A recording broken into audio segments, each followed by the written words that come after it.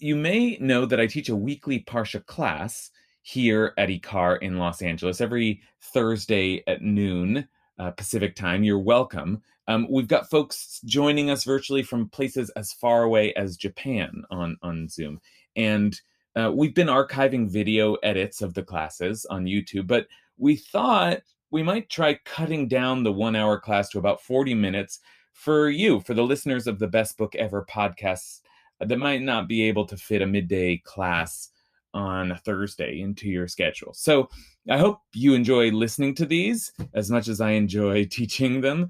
If you're interested to attend the class from wherever you are in the world in person, then stick around at the end of the podcast. I'll tell you how to register. Just like the podcast, it's absolutely free, and we'd love to have you.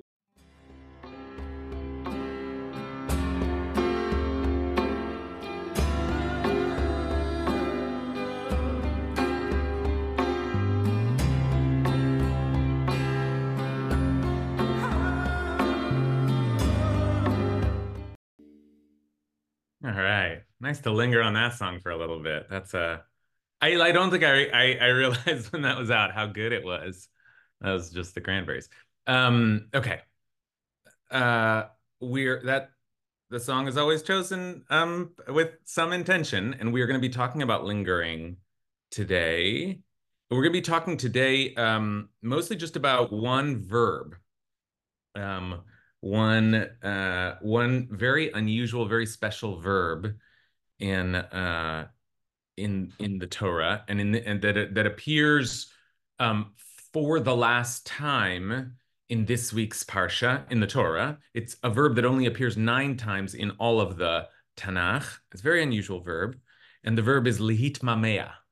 Lehitmamea. Okay, so let's put that aside and we'll come back to it. So just a few good and welfare kind of announcements. First of all, if you are lots of Hadar stuff going on this weekend. If you're in Los Angeles at Temple Beth Am, they every year throw a Shabbat weekend event that is dedicated to song and prayer. It's Kol Tefillah, it's called, and the featured sort of artist there, Hannah Raskin, is a recording artist under Hadar's recording label, the Rising Song Institute. So that's a connection, and our director of music, Rabbi Deborah Sachs-Mintz, will be there with her. So there'll be some Hadar presence in LA.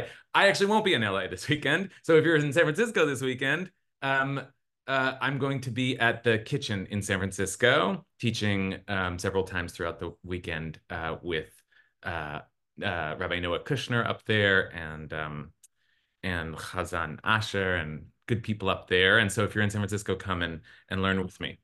We'll have a Friday night a short learning, and then a couple of longer sessions on Saturday.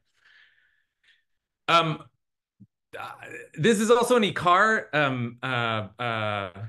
class. This is in partnership. So let me also note that at Kol Tefillah, Rabbi Ronit Sadok from ICAR will be teaching Friday night. And speaking of ICAR, if you're the random person who comes to these classes but knows nothing about ICAR, which is fine, you should know that these classes were started by an organization that was started by a woman who just put out a new book, The Amen Effect.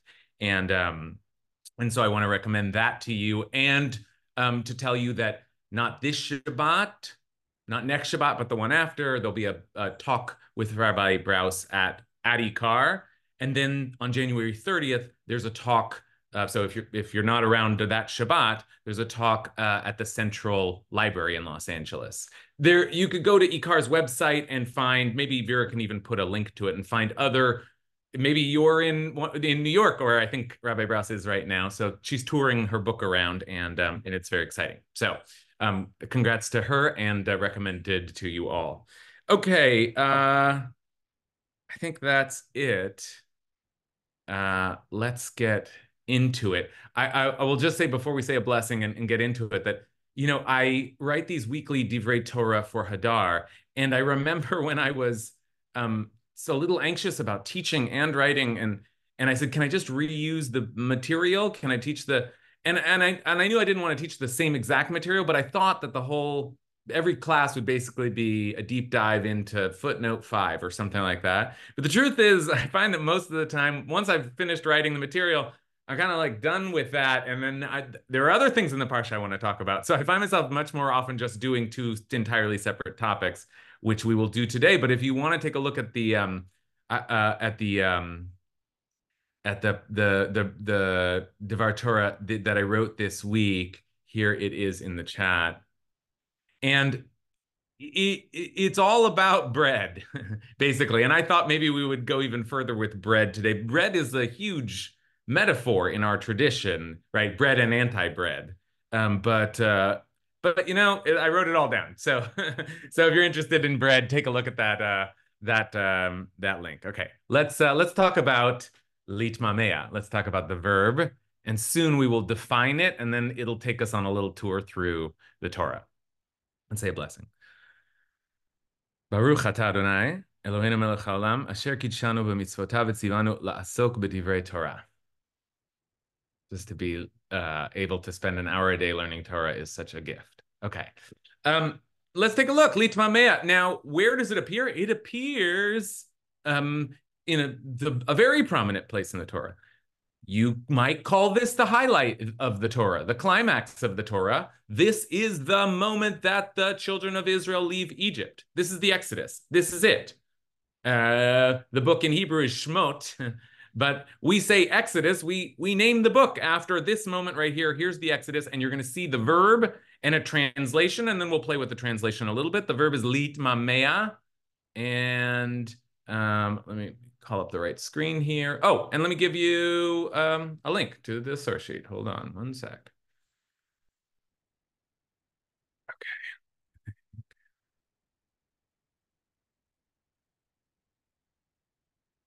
Sorry, it's always like, and the HTTPS, otherwise it won't link into, etc., etc., etc. Technical. Okay, here we go. Sorry about that. Okay, here's the source sheet, and let's get started. The children of Israel, V'yisau b'nei Yisrael, Vayisu b'nei Yisrael mi Ramses Sukkosa.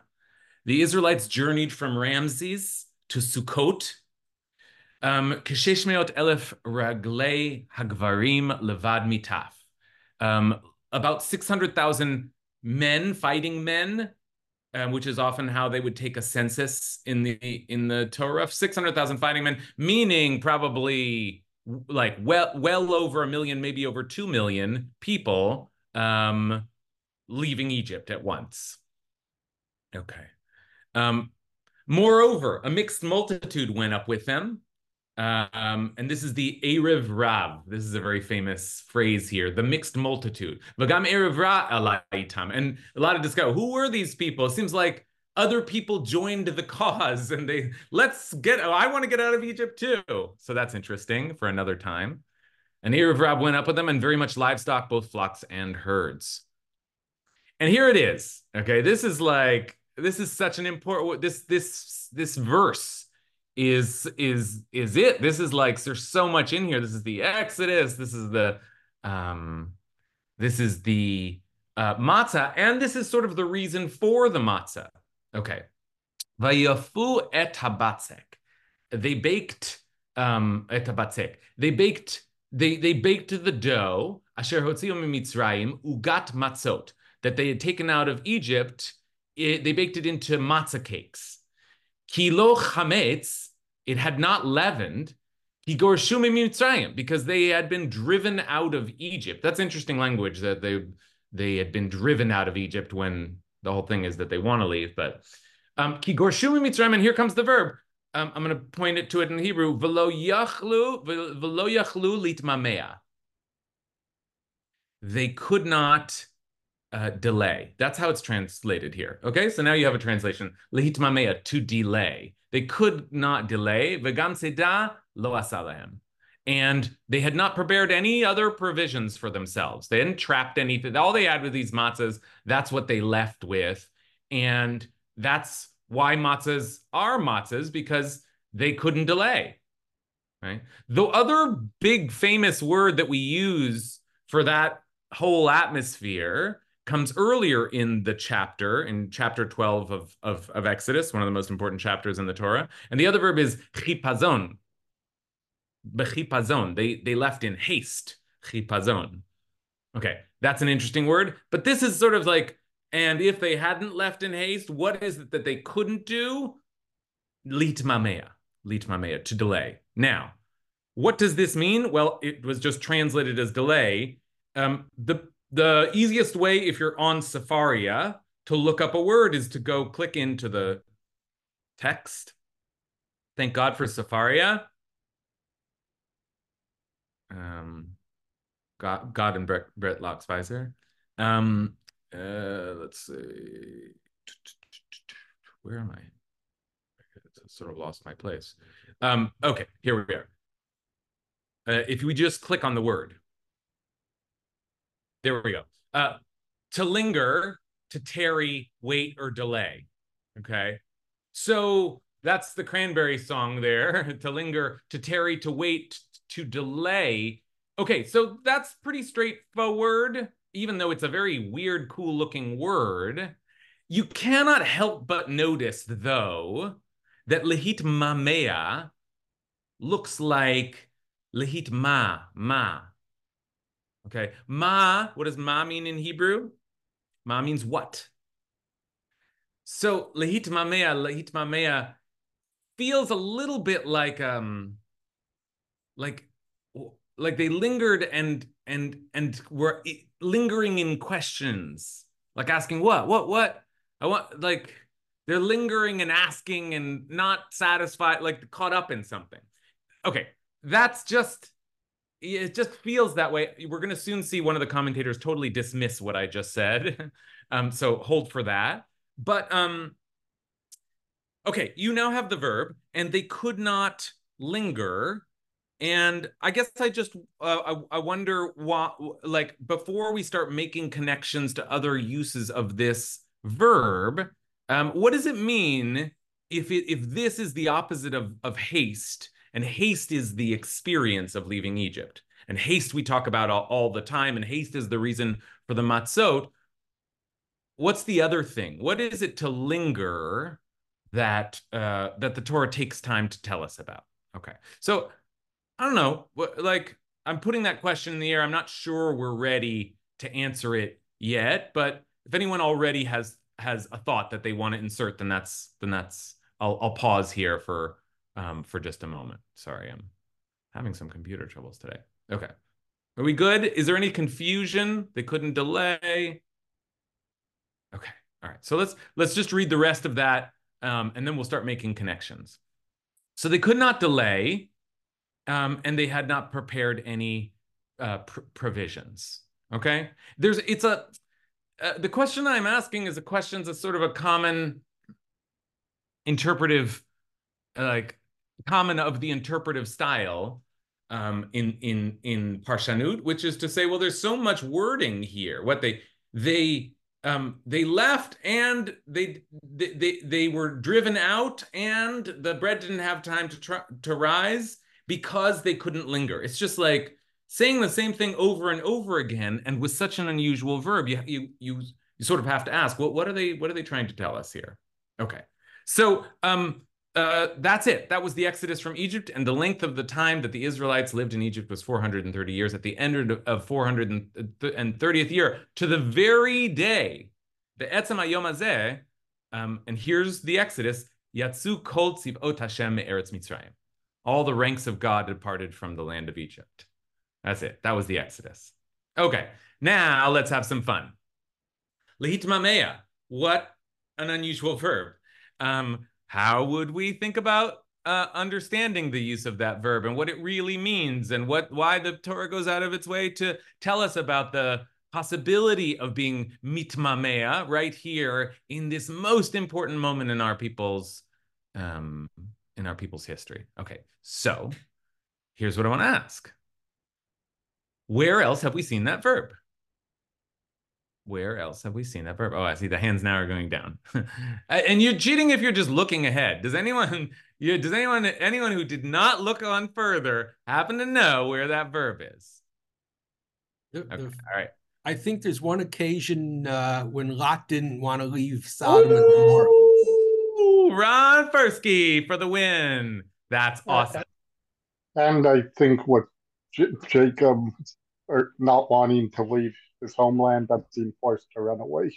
Oh, okay, that's it. We did it. Okay. Great class, everybody. Bye.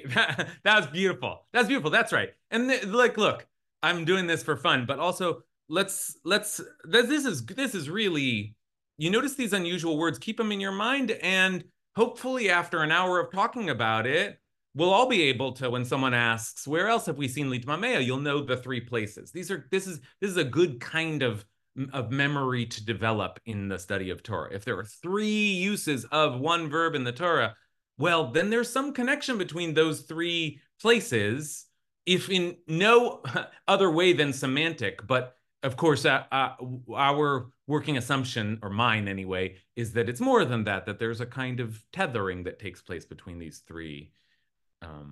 That's the sort of midrashic assumption. So let's take a look first at the place that Ron mentioned and then the place that Noah mentioned, and we'll start to get a fuller sense of what it means to be mitmameh. And it turns out to be a very potent a verb that's only used at moments of great tension. Great tension. So let's take a look here. I see. Don't usually see the chat, but I just saw that Rena said that it's reflexive. That's good too. That's good too. Right. Okay. Let's talk about. Let's hold that, and we'll come and talk about that again when we think again about the construction of the word as we look at the first time that it is used. Okay. Rena's right. It's unusual in two ways because it repeats that second syllable, which Hebrew sometimes does, but it's a certain style. That. Okay. Well, I'm getting ahead of myself. Let's take a look. Okay. Here's Lot, the story of Lot. I guess before I throw it on the screen, I should say a little bit about the story of Lot, just in case we need a refresher, which is that Lot is Abraham's nephew. And at a certain point, Lot and Abraham don't get along. And that makes us feel, as a reader of the Torah, that maybe if Abraham is our forefather, then maybe Lot's not supposed to be with us. There's something wrong with Lot. And indeed, there is something wrong with Lot because somehow he ends up well, he ends up sleeping with his daughters. They assault him. I don't. It's a bad story. There's something wrong with Lot. Something doesn't. He ends up offering his daughters to a crowd of strangers. Like it's it's a bad story. Lot is a weird guy, and we've talked about that other times. But I'm alluding to like the most horrific things in the Torah, and we're just going to move on from them. But you need them to have a sense of what is so weird about Lot, because Lot is also weird in this moment. Because for all of Lot's difference from Abraham and weirdness, and Abraham still goes and saves Lot when Lot is taken hostage. And we had occasion, unfortunately, to think about Lot's hostage taking in a deep way this year. But Lot is taken hostage. Abraham goes in to save him, and then Lot goes back and is in Sodom, right? With these Sodom and Gomorrah. These words have like brimstone and hellfire kind of association. Sodom and Gomorrah. That's where Lot is. But Abraham prays that the cities be saved despite their wickedness, and instead of saving the cities, because it seems like they're too far gone, God, seemingly as a kindness to Abraham, agrees to save, or makes the gesture of saving Lot and Lot's family, and sends two angels to Lot to take him out of Sodom before the city is destroyed. Okay, there's context for you, and that'll help to understand how strange it is when Lot is the next person to be mitmamea, to delay. Let's take a look at the verb again. Boy, what a day. What a day. I'm also having this thing, by the way, where every time I screen share, just because someone usually has the technical, every time I share my screen and then go back, my Zoom screen is small again and I have to make it big again. I don't know like why that's happening. Anyway, put it in the chat if you do. Okay, here's the scene in Sodom. As dawn broke, the messengers, and they're really angels, they're not, the messengers can be used to just, the word malachim can be just messengers, but here they have superpowers, so I'm convinced they're angels. The angels urged Lot on, saying, "Up, take your wife and your two remaining daughters, lest you be swept away because of the iniquity of the city." Here it is. Vayitmama. Vayitmama. There it is. He delayed. Still, he delayed. And I gotta say, like, this first usage is also, take a look at the trope here. This is also an unusual notation, an unusual tam. It's a shalshelet. A shalshelet, literally like a chain because there's a chain of three sounds, right? So a shalshelet. I'm not a good laner, so that wasn't good, but it's like a trill like that. So yitmama there, it's like you can feel him delaying. It's a brilliant thing that the Masoretes, is that what they call them, did by placing a shalshelet here. Vayitmama. That's how you, that's the moment. Is he delay? Okay, I'm making too much of it now. I'm just practicing my weak shalshelet. It doesn't come up that often, so you don't practice it often. But anyway, that's the idea. And you can feel in that notation that there's like something holding Lot back. We'll read the rest of it here, and then we'll think about what is he doing? So the angel seized his hand and the hands of his wife and his two daughters in God, with God's mercy upon him. Because the Torah wants to say that he doesn't seem to really deserve this treatment, but bechemlat Hashem alav, because God took mercy upon him and brought him and left him outside the city. Okay, so there's the moment of delay. What is he holding back? What is holding him back? Why is he so torn? Why doesn't he want to go when the whole city is being destroyed? And just so we make that point just to before we open up the conversation more fully, let me just add one more cool detail, which is that someone else delayed in that story, right? Lot's wife, famously in one of the weirdest lines in the Torah, but it's directly connected to what we're talking about here. They brought him outside. They said, "Flee for your life. Don't look behind you. Don't stop anywhere in the plain. Flee to the hills, lest you be swept away." But Lot said to them, "Oh, no, my lord, you've been so gracious to your servant and have already shown me so much kindness in order to save my life. But I cannot flee to the hills, lest the disaster overtake me and I die." Okay, I'm sorry. I don't need all of this, blah, blah, blah. So they go and they go and they go. And then the last bit here says, "But his wife turned around and looked back. V'tabet ishto me'acharav, v'tehi nitziv melach." And she turned into a pillar of salt. That's like a very well-known image, the pillar of salt. Has anyone been in Israel to the place near the Dead Sea where they say, "Oh, that's Lot's wife"? It's like a pillar. It's a cute thing. But okay, there's that image. She turned into a pillar of salt. Why did she turn into a pillar of salt? Because she delayed on some level, right? That was there's a sort of movement there where he delays and they say, "No, don't delay. Go and don't look back." She does look back. So it's all kind of connected to this. We don't want to leave Sodom. We're not sure we should leave Sodom. Even with angels in our house, even with a crowd threatening to assault us. Even with all of that, Lot delays. Okay, so what's Lot thinking? And as we begin to construct that, we'll eventually head back to the Exodus and try to think what is all of this kind of delay that the Israelites simply could not afford to do. So what is Lot thinking there? What is Lot thinking?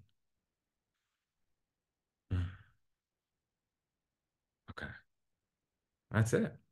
Well, I'll tell you one thing before we move forward, which is that that verb here again uh looks like where is it? Where is it? Ah, here it is. This verb here, as I said, it looks like ma. So, and it is reflexive, as Rena said. So it's a little bit like the translation I would love to give for this verb is equivocate. To equivocate. He sort of to equivocate, that is to doubt, to go one way or the other. There's something about Lot that was in that moment turning into himself and asking, what do I really want here? That moment of just really trying to figure out, what do I actually want to leave Sodom, or is this my home? And am I with them till the end? This is what I said before. One of our commentators calls a false derivation. Here, I'll just show you that when he equivocates, the Ibn Ezra, here you can see it in English. I am amazed by Ben Ephraim's commentary. Ben Ephraim is a Karaite biblical commentator. I'm amazed by what the Karaites say, a non-rabbinic tradition. He claims that V'yitmama, but he lingered, is derived from the same root as ma, what? What does it say there? However, he seems to have forgotten that both hays of V'yitmama are pointed. In reality, V'yitmama means lingered, and it comes from a trilateral root, mem hey, with the first letter written twice. Okay, so that is just to say that I want to read this as he equivocated, but the Ibn Ezra is saying that is a false derivation. And the question is, does the Torah mean for us to wonder about this word, to linger over this word? Okay, let's return to Lot. What is Lot thinking? I finally have some thoughts on Lot. Leah, let's start with Leah. Is Lot the first person in the Torah that lives in a house? I'm thinking about Abraham and Sarah, who live in a tent, and everybody is in a tent. And we are going to go from Egypt, where there are structures, where there are houses, into a place where we have no structure, no structures, where we basically have tents. It's nice and comfortable here. Why would I want to leave? I got a roof over my head. Wow. And I think the same thing we saw in the late 1930s in Germany. Many German Jews could not believe that the roof that had sheltered them thus far was going to be taken away from them very soon. They couldn't get that this was the moment not to linger. Okay. All right. Leah just, I mean, we really could end the class after that, because there's a lot there. Leah, first of all, just a brilliant suggestion there. I'm thinking about it. Were there any other fortified houses that we know of before this? A really, really important thought, because our ancestors were told again and again and again, all lived in tents. They were shepherds. They were sort of nomadic people. And even as they were rooted in the land, they were sort of always traveling around it and not rooted in that way. And then, building projects like the Tower of Babel are sort of condemned. So, and Sodom is condemned. Is Sodom condemned because there's something about a city and a fortified, all of the, there's a suspicion that the Torah has of cities and what happens in cities, but the comforts of a city and the safety of a city and the fortified, insulated walls that you have when you have a house, we take it for granted because most of us live in houses. But Lot is unusual here. And Lot left Abraham. Lot left a tent life, because it was like the conflict between Lot and Abraham was that there wasn't enough for both of them. It was very scarce when they were all trying to herd the same flocks on the same ground. And eventually Lot is not a shepherd anymore. He settles down. So that's fascinating. That's a great, great read. that maybe what Lot is afraid of is, yeah, that looks like the city of Sodom has some problems, but and God says God's going to destroy it. Okay, I guess I believe in God, but on the other hand, what are you telling me? I'm going to leave the only fortified environs I know and just head out into the hills? That's not, I'm not, and he says that. I can't just go running into the hills. I can't do that. Right? He's freaked out by that. So I love that, Reedley. I think that's if I showed up to class just for that, that's brilliant. And then you the connection you make is one that inevitably we're going to think about, although we have to make it delicately. I think there's also the mention of the Holocaust, there is a parallel there of getting comfortable and then suddenly being attached to that, but also like that puts a different spin on it because we tend to, we can't fathom that that's going to happen. We just like can't fathom that an entire society is. So maybe that reference gives us some sympathy for Lot. It's like, could it really be that the whole world's going to turn upside down? Could it really be that everything I've worked so hard to build is just going to be poop?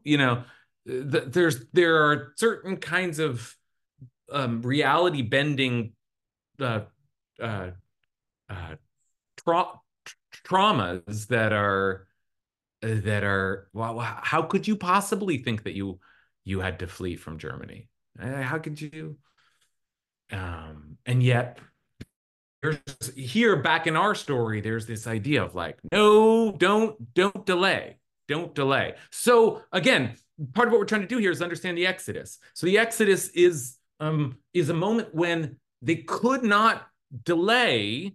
And maybe if part of what delaying means is wondering whether you're going to have the comforts and security of your current life, even amidst all the oppression, well, then that maps on very well to the Exodus, because that is what the children of Israel say again and again and again.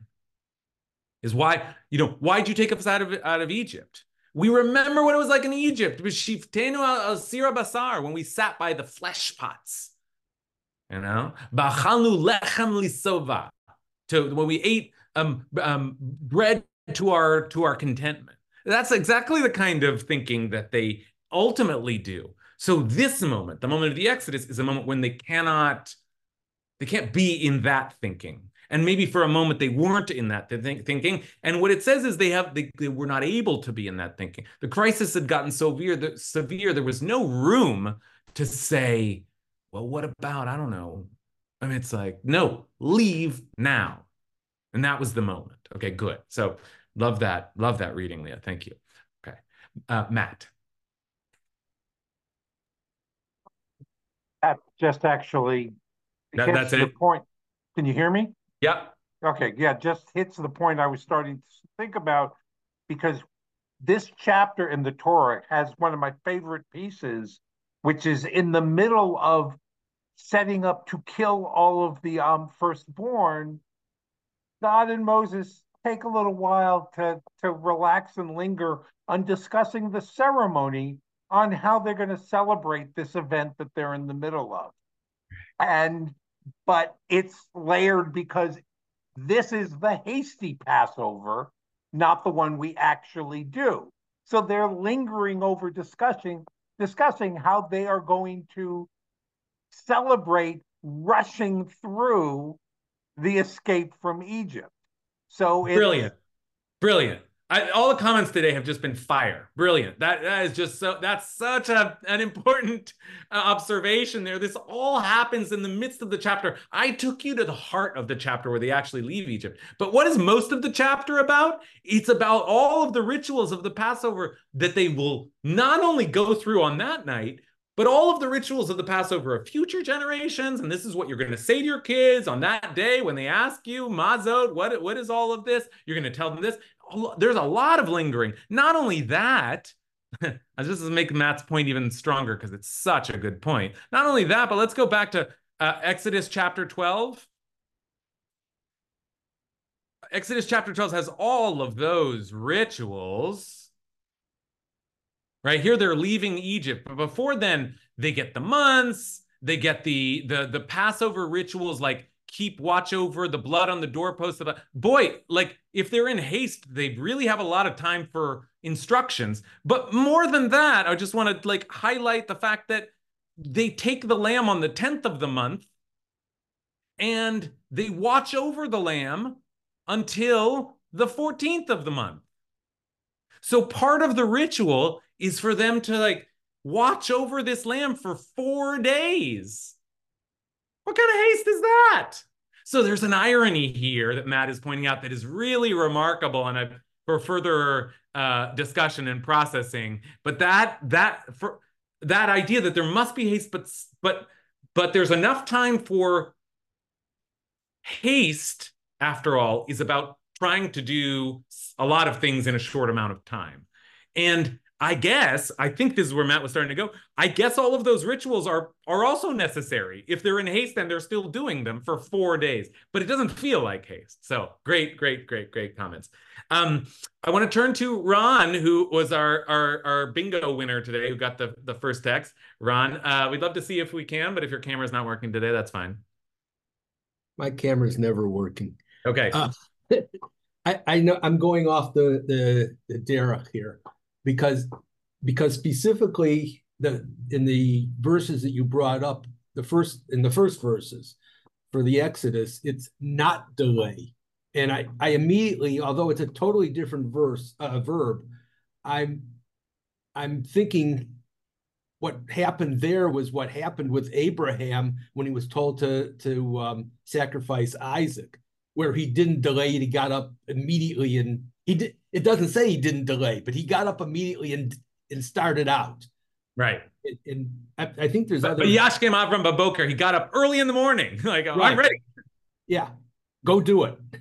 And I know there's other occurrences of that kind of thing, but I don't know what verbs are used. Right. But I just wanted to point out that although that's the verb that's here, it's in the negative. And so I found a positive elsewhere.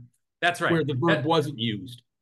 That's right. You're right to point all of that out. We could do a larger kind of survey of the moments of alacrity in the Torah's narrative, because it is a value. I mean, Stan was right that careful deliberation is a value, but Ron is also right that alacrity is a value. Zrizim makdimin lemitzvot. The energetic, or like those who have real alacrity, will rush to do the mitzvot. Rush to do the mitzvot. That's a virtue, zrizut, in our tradition.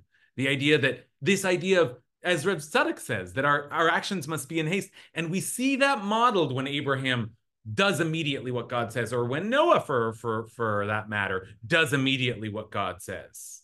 Right? What is and there are these moments where they just do what God says. In fact, one of those moments, let's see if chapter 12 is still on screen here. One of those moments that emphasizes, Ron's looking for other places in the Torah where I'm scrolling now through Exodus chapter 12, and I want to get to a moment. And the Israelites went, this is the Passover offering. Moses told them all of that after everything we read. And it says, V'yelchu v'yasu b'nei Yisrael kasher tziva Hashem et Moshe v'Aaron kenasu. They went and they did what Moses and Aaron said. They did it right away. Okay? That's what there's a moment of feeling like, when you read it, it's not a special verb for it, but you have this feeling like they just did it. Right? So Ron's right. That's an echo we also hear in our tradition. And we're in an interesting place now of beginning to map a kind of spectrum of virtues where both alacrity and deliberation are clearly values, but we have to negotiate what are the moments when, and we don't always know. We don't always know what's coming next. Is this a moment to be careful? Is this the moment to buy a house? Is this the moment to pull my stocks out? Is this the moment to put my stocks in? Whatever. Is this the moment to change everything? I'll try to give some more prosaic examples, so it isn't all life and death. Let's end with Payam and Rani. I think equivocate's the right word. I think this is such a rarely used word because these are the places where there's just two choices, and that it's, that special verb is just pointing towards these are the very few examples in the Bible in which you have two clear choices and you just have to choose between the two. It isn't time of thinking, but everything else, there's multiple choices. So I think it's just saying there's very rare instances of two choices, and that's why we have this rare verb. Beautiful, beautiful. I agree with you, Payam. It's you and me against the Ibn Ezra, because I showed you that piece of commentary by one of our great sages who says no, no, no, no, that's not the real grammar of the word.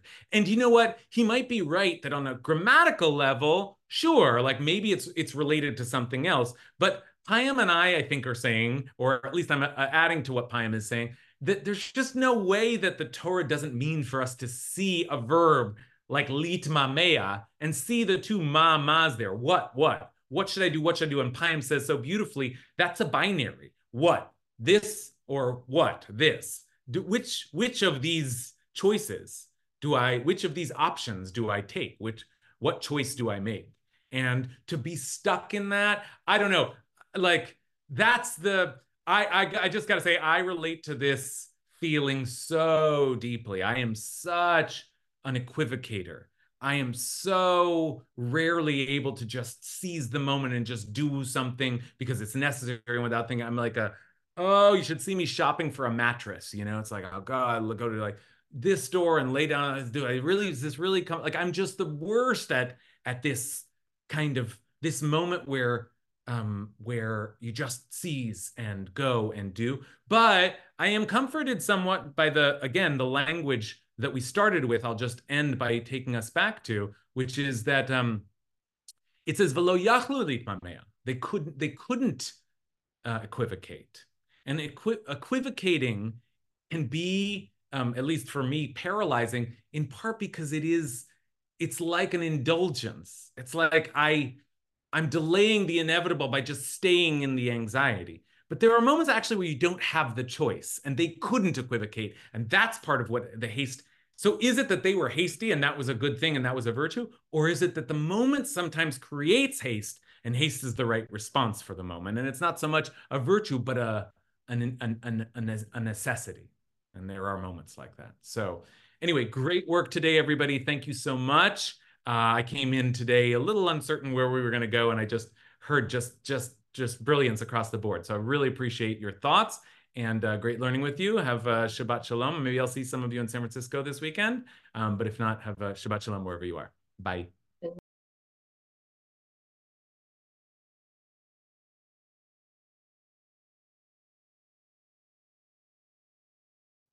Okay, that's it. A taste of our weekly Parsha class. I want to thank everyone who came to the class, some of whose voices you may have heard today, some you didn't because the podcast has been edited. So just want to thank everybody. And speaking of editing, I want to thank also our editor, Vera Blossom, for her great work. If you'd like to join our class sometime and come and join our circle of Torah geeks, you can find us again, Thursdays, 12 p.m. online at ikar.org. That's IKAR.org. And if you go to the calendar, then you can find a Zoom link and just click in. And in the section on the website that we keep our classes, you can, if you click on Parsha Study, you'll find all of our archived classes and source sheets and everything we discussed there. So if you're looking for a regular Parsha class, I'd love to see you. And in the meantime,